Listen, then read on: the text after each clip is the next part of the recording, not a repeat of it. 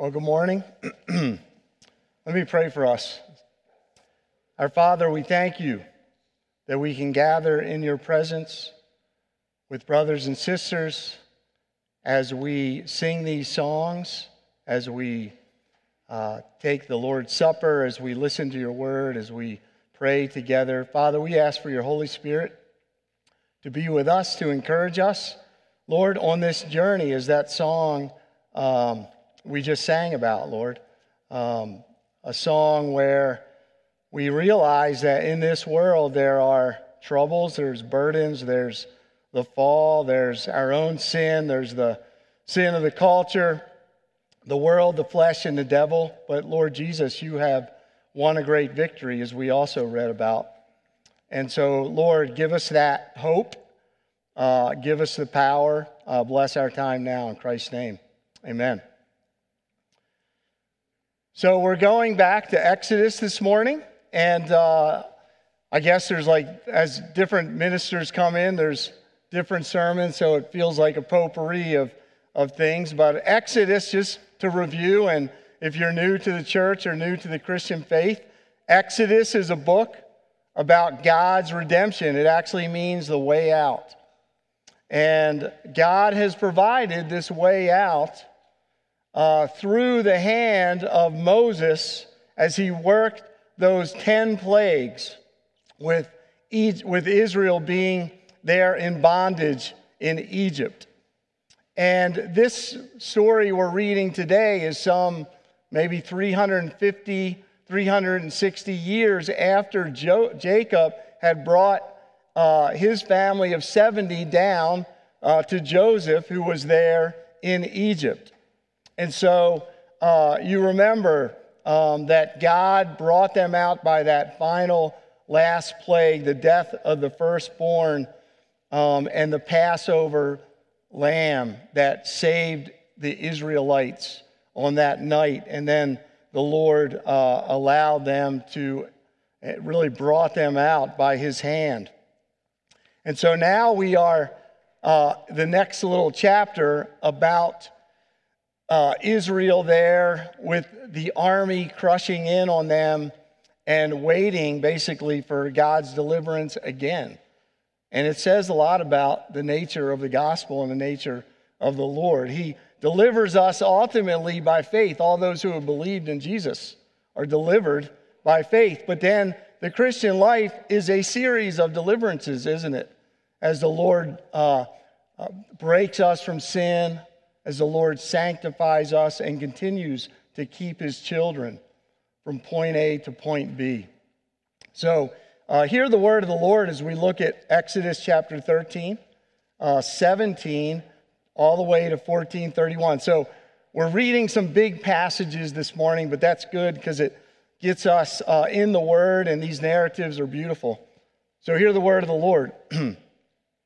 When Pharaoh let the people go, God did not lead them by the way of the land of the Philistines, although that was near. For God said, lest the people change their minds when they see war and return to Egypt. But God led the people around by the way of the wilderness toward the Red Sea. And the people of Israel went up and out of the land of Egypt, equipped for battle.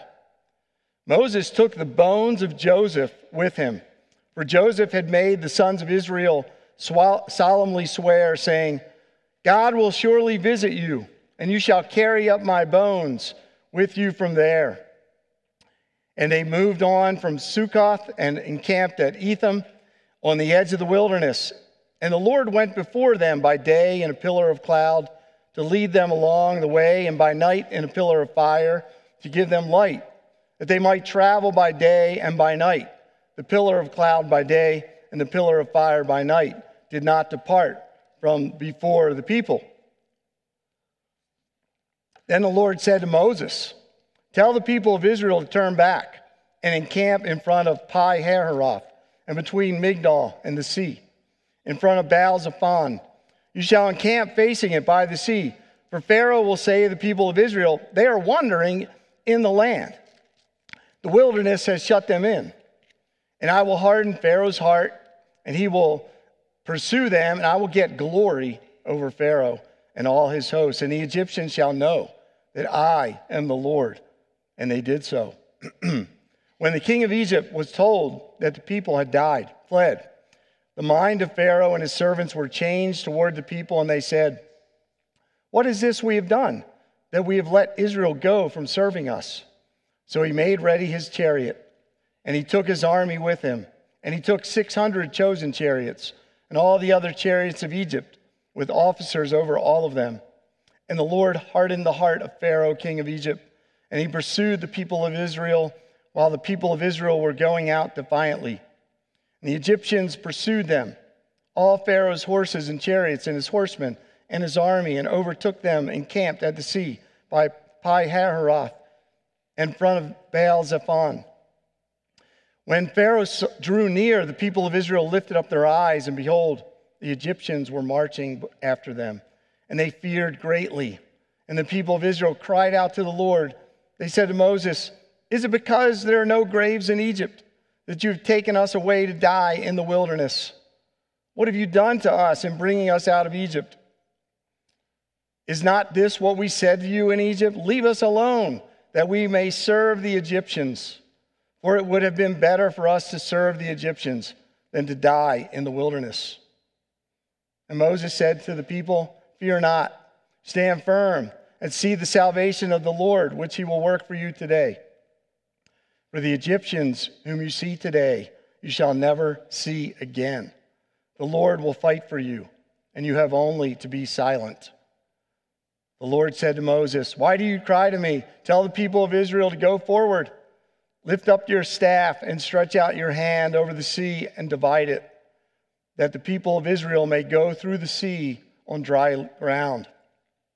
And I will harden the hearts of the Egyptians, so that they shall go in after them, and I will get glory over Pharaoh and all his host, his chariots and his horsemen. And the Egyptians shall know that I am the Lord, when I have gotten glory over Pharaoh, his chariots, and his horsemen." And then the angel of God, who was going before the host of Israel, moved and went behind them. And the pillar of cloud moved from before them and stood behind them, coming between the host of Egypt and the host of Israel. And there was the cloud and the darkness, and it lit up the night, without one coming near the other all night. And then Moses stretched out his hand over the sea, and the Lord drove the sea back by a strong east wind all night, and made the sea dry land. And the waves were divided, and the people of Israel went into the midst of the sea on dry ground. And the waters being a wall to them on their right hand and on their left, the Egyptians pursued and went in after them into the midst of the sea, all Pharaoh's horses, his chariots, and his horsemen. And in the morning watch, the Lord in the pillar of fire and of cloud looked down on the Egyptian forces and threw the Egyptian forces into a panic, clogging their chariot wheels so that they drove heavily. And the Egyptians said, "Let us flee from before Israel, for the Lord fights for them against the Egyptians." And then the Lord said to Moses, "Stretch out your hand over the sea, that the water may come back upon the Egyptians, upon their chariots, and upon their horsemen." So Moses stretched out his hand over the sea, and the sea returned to its normal course when the morning appeared. And as the Egyptians fled into it, the Lord threw the Egyptians into the midst of the sea. And the waters returned and covered the chariots and the horsemen and all of the host of Pharaoh that had followed them into the sea. Not one of them remained. But the people of Israel walked on dry ground through the sea, the waters being a wall to them on their right hand and on their left. And thus the Lord saved Israel that day from the hand of the Egyptians. And Israel saw the Egyptians dead on the seashore. Israel saw the great power that the Lord used against the Egyptians. So the people feared the Lord, and they believed in the Lord and in his servant Moses. This ends the reading of God's holy word. So in May of 1940, the British and the French army was backed up against the English Channel at a place called Dunkirk, France. Maybe you've seen that movie, Dunkirk, a few years ago, and it highlights this event. There were some 400,000 British and French troops. They had been pushed back by the German army, by the Panzer tanks, and they were waiting there on the beach to be rescued. It was a dire situation. They were waiting, but hardly any boats could get to them because it was too shallow there. And in the movie, you just see all these troops lined up. And then the German planes were coming down and bombing them. It was an awful situation. England was just, 20 miles across the way, but they couldn't get there. They were stuck. They were up against the rope, so to speak. And so seeing this desperate need and hearing about it, Prime Minister Winston Churchill made a call for any citizens with sailing vessels, with boats, to join in the war effort. And literally hundreds of fishing boats, ferries, barges, tugboats, sailboats, normal citizens started going across to rescue the troops. It was a race against time. And ultimately, something like 338,000 troops were rescued from May 26th to June 4th in that period of days. And this is when Churchill delivered his famous Fight on the Beaches speech. You should go listen to that on YouTube. He says, we shall fight in France. We shall fight on the seas and the oceans. We shall fight with growing confidence in the air. We shall defend our island, whatever the cost shall be. We shall fight on the beaches, the fields, the streets, the hills. We shall never surrender. Ultimately, no turning back. That was the attitude. And ultimately, we know that the Allies prevailed.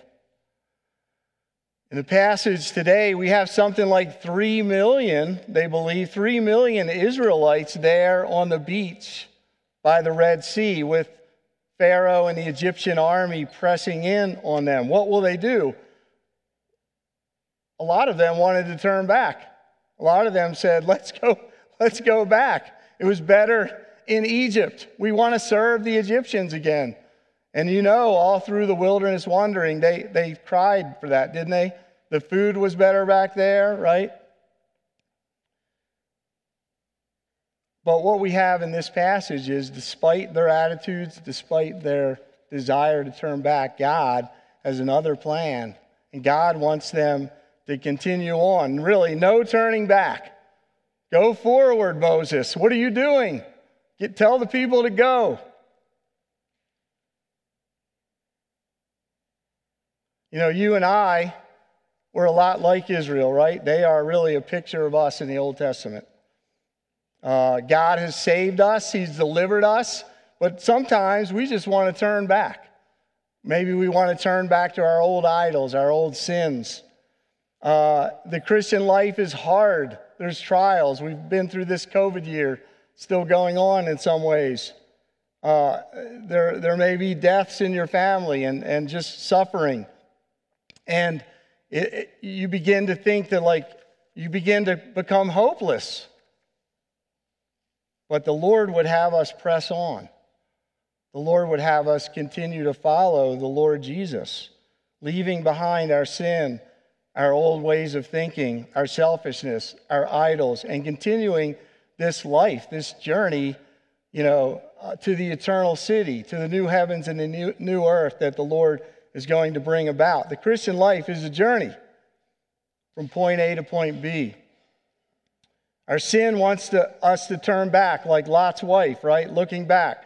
Like Peter, who was walking on the waves and looking at Jesus. And then when he looked at the waves and all the trials, he began to sink down, right? Or at the end of the Gospels, when he denied the Lord 3 times.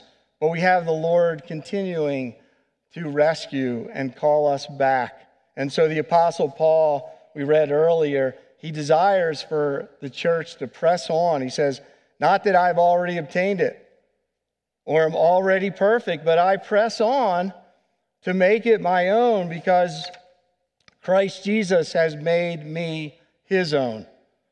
Brothers, I do not consider that I've made it my own, but one thing I do, forgetting what lies behind and straining forward to what lies ahead, I press on toward the goal for the prize of the upward call of God in Christ Jesus. And that's what God is calling us to. That's what he called Israel to, and that's what he calls us to do, to go forward following the Lord, pursuing this Lord that has given us the victory in the Lord Jesus Christ. And so I want to break this down with three things. How do we keep going? How do we keep going towards the Lord's goal of glorifying him, of this journey we're on to worship him and to realize that this is only a moment that we're here. And we are to continue to go forward as a people, as individuals, and as a church body. And so the first thing is remembering God's big plan. Remember God's sovereign plan. It's interesting, as you look here in chapter 13, we have this mention of Joseph's bones.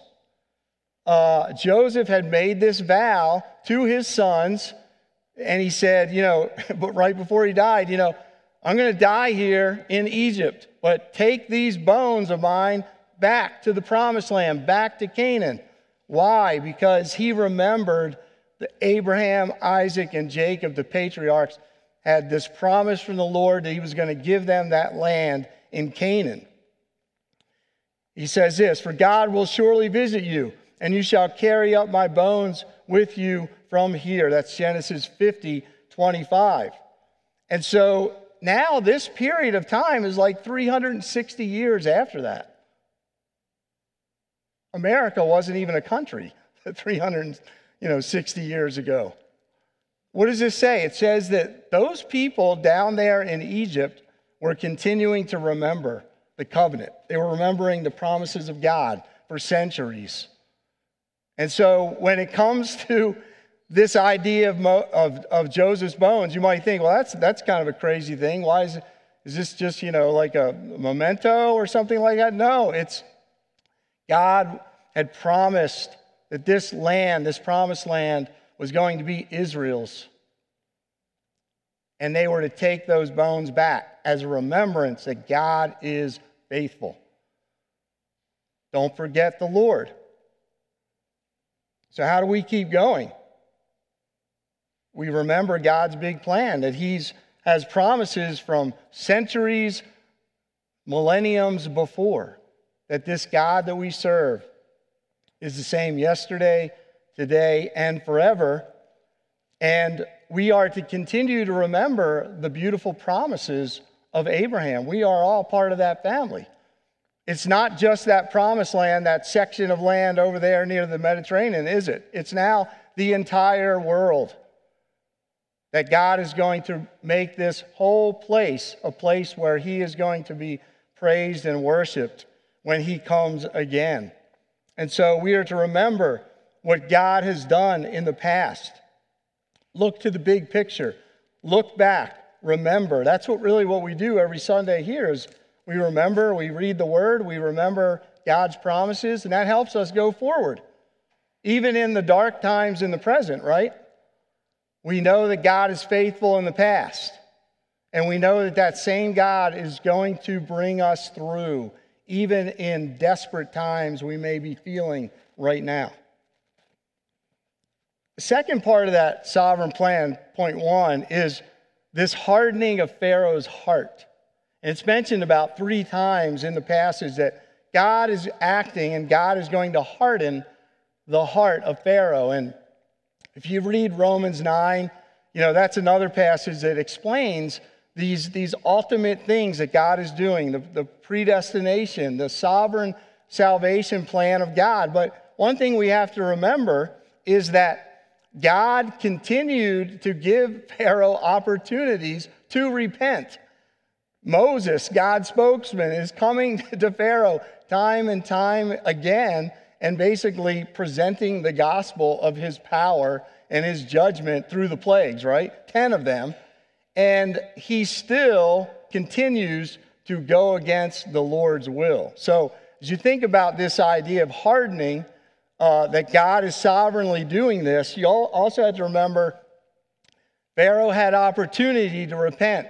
But then at some point, God takes his mercy away from him, and he goes the way his sinful nature wants it to go, and he hardens his heart like a stone. So God hardened his heart, but also Pharaoh.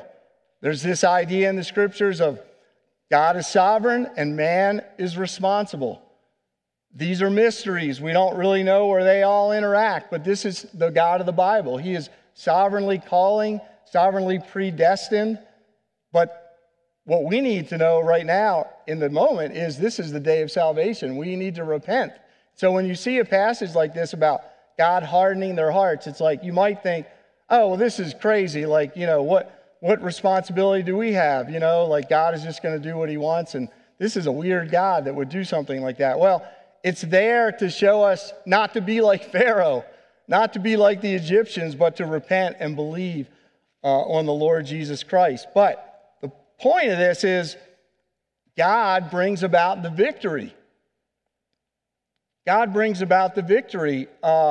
So the sovereign plan of God in both his promises from before with Joseph and also how God is powerfully working and delivering by hardening Pharaoh's heart and then bringing about his glory through the judgment, that is all part of his plan. And that's the same God that we serve yesterday, today, and forever. And so what keeps us going? Looking back at the promises, remember that God is ultimately sovereign. And he has a plan, even though we might not be able to figure it out at that moment what's going on. He has a plan. And so Exodus is pointing to this ultimate plan of the Lord. And we now know more because we are on the other side of the cross and the resurrection, that the Lord Jesus Christ is that ultimate picture of judgment and grace and mercy. When Jesus went to the cross, it was that coming together of God's great justice and God's great mercy and grace. Mystery, but beautiful. Secondly, how do we keep going? Follow God's guidance. Follow God's guidance.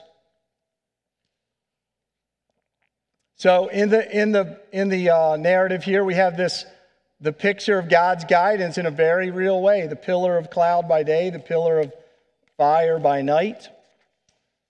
It says in 13, 20, 21, 22, and the Lord went before them by day in a pillar of cloud to lead them along the way, and by night in a pillar of fire to give them light. They might travel by day and by night. And it did not depart from before the people, and it did not depart all through the wilderness years. And so here is an active God guiding his people 24/7, leading them. And then when the Pharaoh's army was pressing on, we have the angel of the Lord in 14:19 who moved from before them to behind them to protect them. So what we have here is a supernatural event, that God is protecting his people. He's shielding them from Pharaoh's army. Now, for us, does this mean we should kind of look around at the clouds and kind of, try to figure out what to do? Well, now we have God's word and his revelation, and we have his Holy Spirit as a 24/7 guidance with us all the time to comfort us, that we would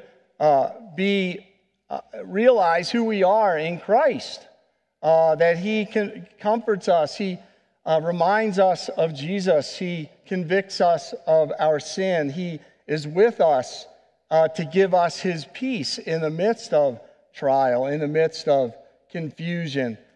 He gives us his wisdom. And so this is what we have now. And then also, how else does he guide? He does that by his word. And so in verses 1-4, God tells Israel to change directions. It says here, the Lord said to Moses, tell the people of Israel to turn back and encamp in front of Pi Hahiroth between Migdol and the sea, in front of Baal-Zephon, facing the sea. what's going on. Should they go in a straight line from, Ramses or wherever they were in Egypt, to Sinai, kind of by the sea and then down? And basically, what the Lord says is if they do that, the Philistines who were encamped by the sea are going to fight against them, and they're going to get scared, and they're going to want to go back. So the Lord has a second plan, and it's a brilliant plan. It's a military plan, and he's going to set the perfect ambush trap. And so what he does is he tells them to go this different way, to turn back and go a different way.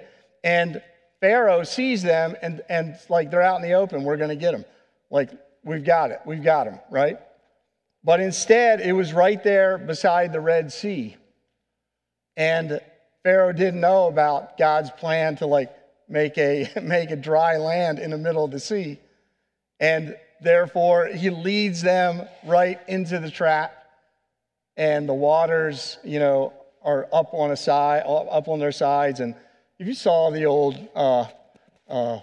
Ten Commandments movie, you know about Charlton Heston going through. That's beautiful. It's like an amazing, even now, it's like an amazing scene, even without CGI and everything else. And he sets the perfect trap, and then he brings that water back upon them, and they are defeated and drowned into the sea. And so the point of this is it was a weird plan that they probably didn't quite understand at the point, And to some extent, that's often how God's word is. It seems weird to the moment. Why? Why do this or that? Why love my enemies? Why pray for those who persecute me? Shouldn't I just stand and not love those people who don't agree with me? But the scripture is saying, no, love your enemies. Pray for those who persecute you. Pray for those, politically speaking, maybe you're on the other side of the aisle from you. We're to love those people, pray for them, right? Even if we don't agree about a lot of different things. That is our calling, and that is what the Lord Jesus is calling us to. But in our sinful hearts, it seems weird. It just seems hard, okay? But this is God's word. It reminds us again, we need to trust him and not ourselves. We need to repent, right? And keep loving and keep going forward because this is God's word, even though we don't totally understand everything about it. To some extent, that's what Israel is faced with right here. That's a different way to go. We shouldn't go that way. That's the long way, but that's what God wanted them to do. And ultimately, the guidance here is through a person, Moses, who's the shepherd leader, who's the general at this point, who's leading the charge, into battle for Israel with his staff. And so God has given Moses to Israel as a special prophet, special mediator. To some extent, all those offices of the Lord Jesus, prophet, priest, and king, that was Moses back then. He is a picture of the Lord Jesus. And he is God's mouthpiece with God's staff to rule. And it says a lot about how good our Lord is. He gives us shepherds. He gives us rulers. Not only his Holy Spirit and his word, but he actually gives us people. And this is a direct connection to the church. That God has given us in this body different leaders, right? Who lead us, who shepherd us, both men and women, spiritual leaders in our life, mothers and fathers in the faith who've gone before us, that have wisdom that we don't have. And God has given us a church leadership. In Ephesians 4:11, he gave the apostles, the prophets, the evangelists, the pastors and teachers to equip the saints for the work of ministry, for the building up of the body of Christ, until we all attain to the unity of the faith and of the knowledge of the Son of God, to mature manhood to the measure of the stature of the fullness of Christ, so that we may no longer be children, tossed to and fro by the waves and carried about by every wind or doctrine, by human cunning, by craftiness and deceitful schemes. what Paul is saying here is that God's gift to the church is not just the Holy Spirit, not just his word, but also people on the ground with us, spiritual leaders, other believers, leadership in the church to encourage us and help us in the battle, to help us as we march ahead from point A to point B. So one question is, do you have God's leaders in your life? Are you putting yourself in front of them? Are you calling your elders and deacons and women in the church leadership on the phone and hey, telling them about your life, your struggles, praying with them? This is what God is calling us to do, that we can't do this by ourselves. It's not enough, is what he's saying, just to have the Holy Spirit and just to have the word. He's saying you have to have leaders, you have to have other people on the ground with you in your life. And so kids, students that are here, I think a lot of us have heard this statistic. 2/3 of kids that grow up in the church, covenant children, when they get to college, they leave. After college, they leave the church. Some of them come back after they get married because they're like, what am I to do with my life now? And God's baptism basically chases them down in the Holy Spirit and they come back to church. But a lot of kids leave the church and then they don't come back. And I would say it's probably those who don't have close connections with church leadership. Those who don't have a good Sunday school teacher, right? Or adults who love Jesus in their life. Okay? People, if you don't put yourself out there and go to Sunday school and go to youth group, you're going to become one of those statistics. Don't do that. So be consistent. Put yourself out there. They love you. They want to help you. I was walking up the drive and John Daly was teaching the youth Sunday school. It was awesome to see. Doug was over there. So continue to come. Continue to go to those events so you can hit Terry Carmen with a piece of, I don't know what it is, but wherever they're going. It's like a jousting, foam thing or whatever. You can just hit them. Tell them I told you to. So this is crucial that we have to be humbled, be under church leadership. It's part of how God wants to use his people and use his church. And so this is a plug for small groups. This is a plug for consistent church attendance. This is a plug for praying for your leaders and interacting with your leaders and calling your leaders to pray for them and to love them and to encourage them and be in their life and let them be in your life. Then the last thing is, how does God help us press on? Rest in God's victory.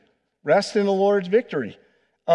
This is the last thing we see. God gives this amazing deliverance. Verse 21, Moses stretched out his hand over the sea, and the Lord drove the sea back by a strong wind all night, made the sea dry land. The waters were divided. The people of Israel went into the midst of the sea on dry ground.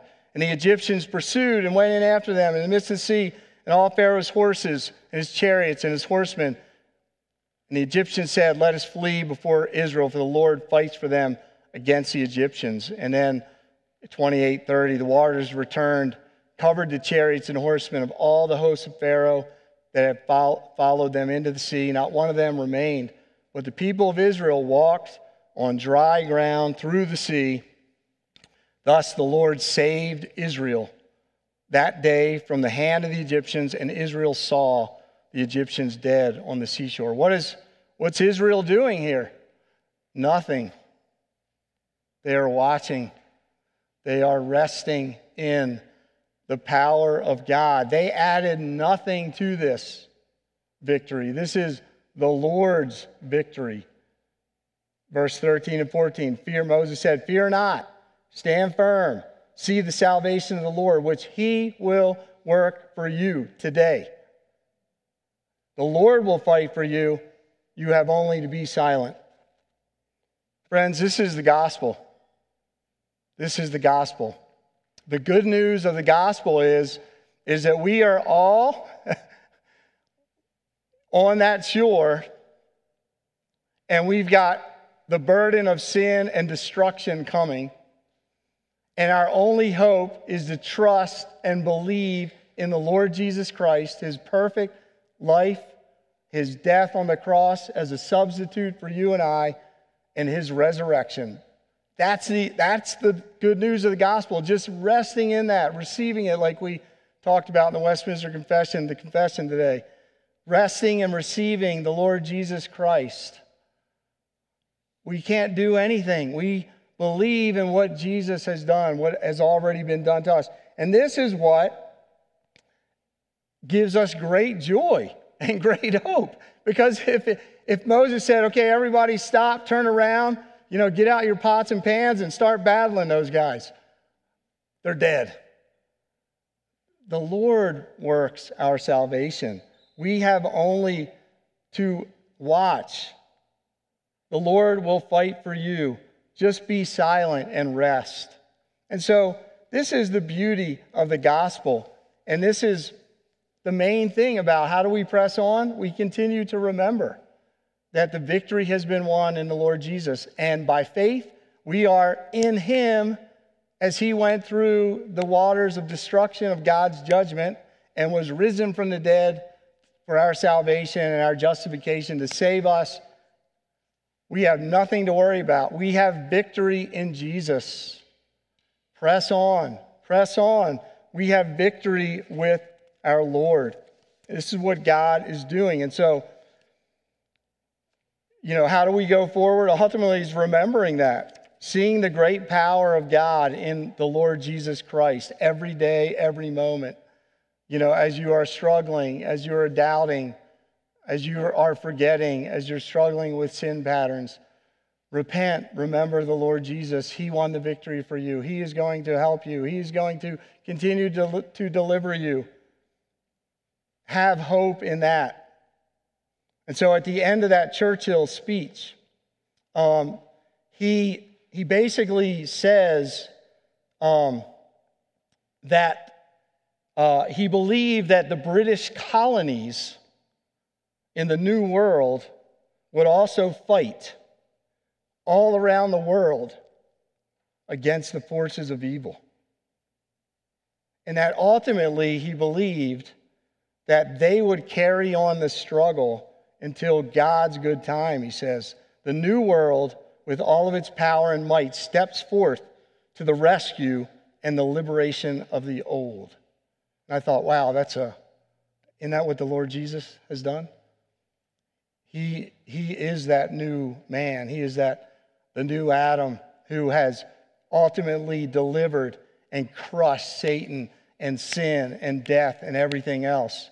And we only have to wait for the rescue. Let me pray for us. Lord Jesus, thank you that we have such a great Savior who has delivered us from the power of sin and death by his blood shed on the cross for us.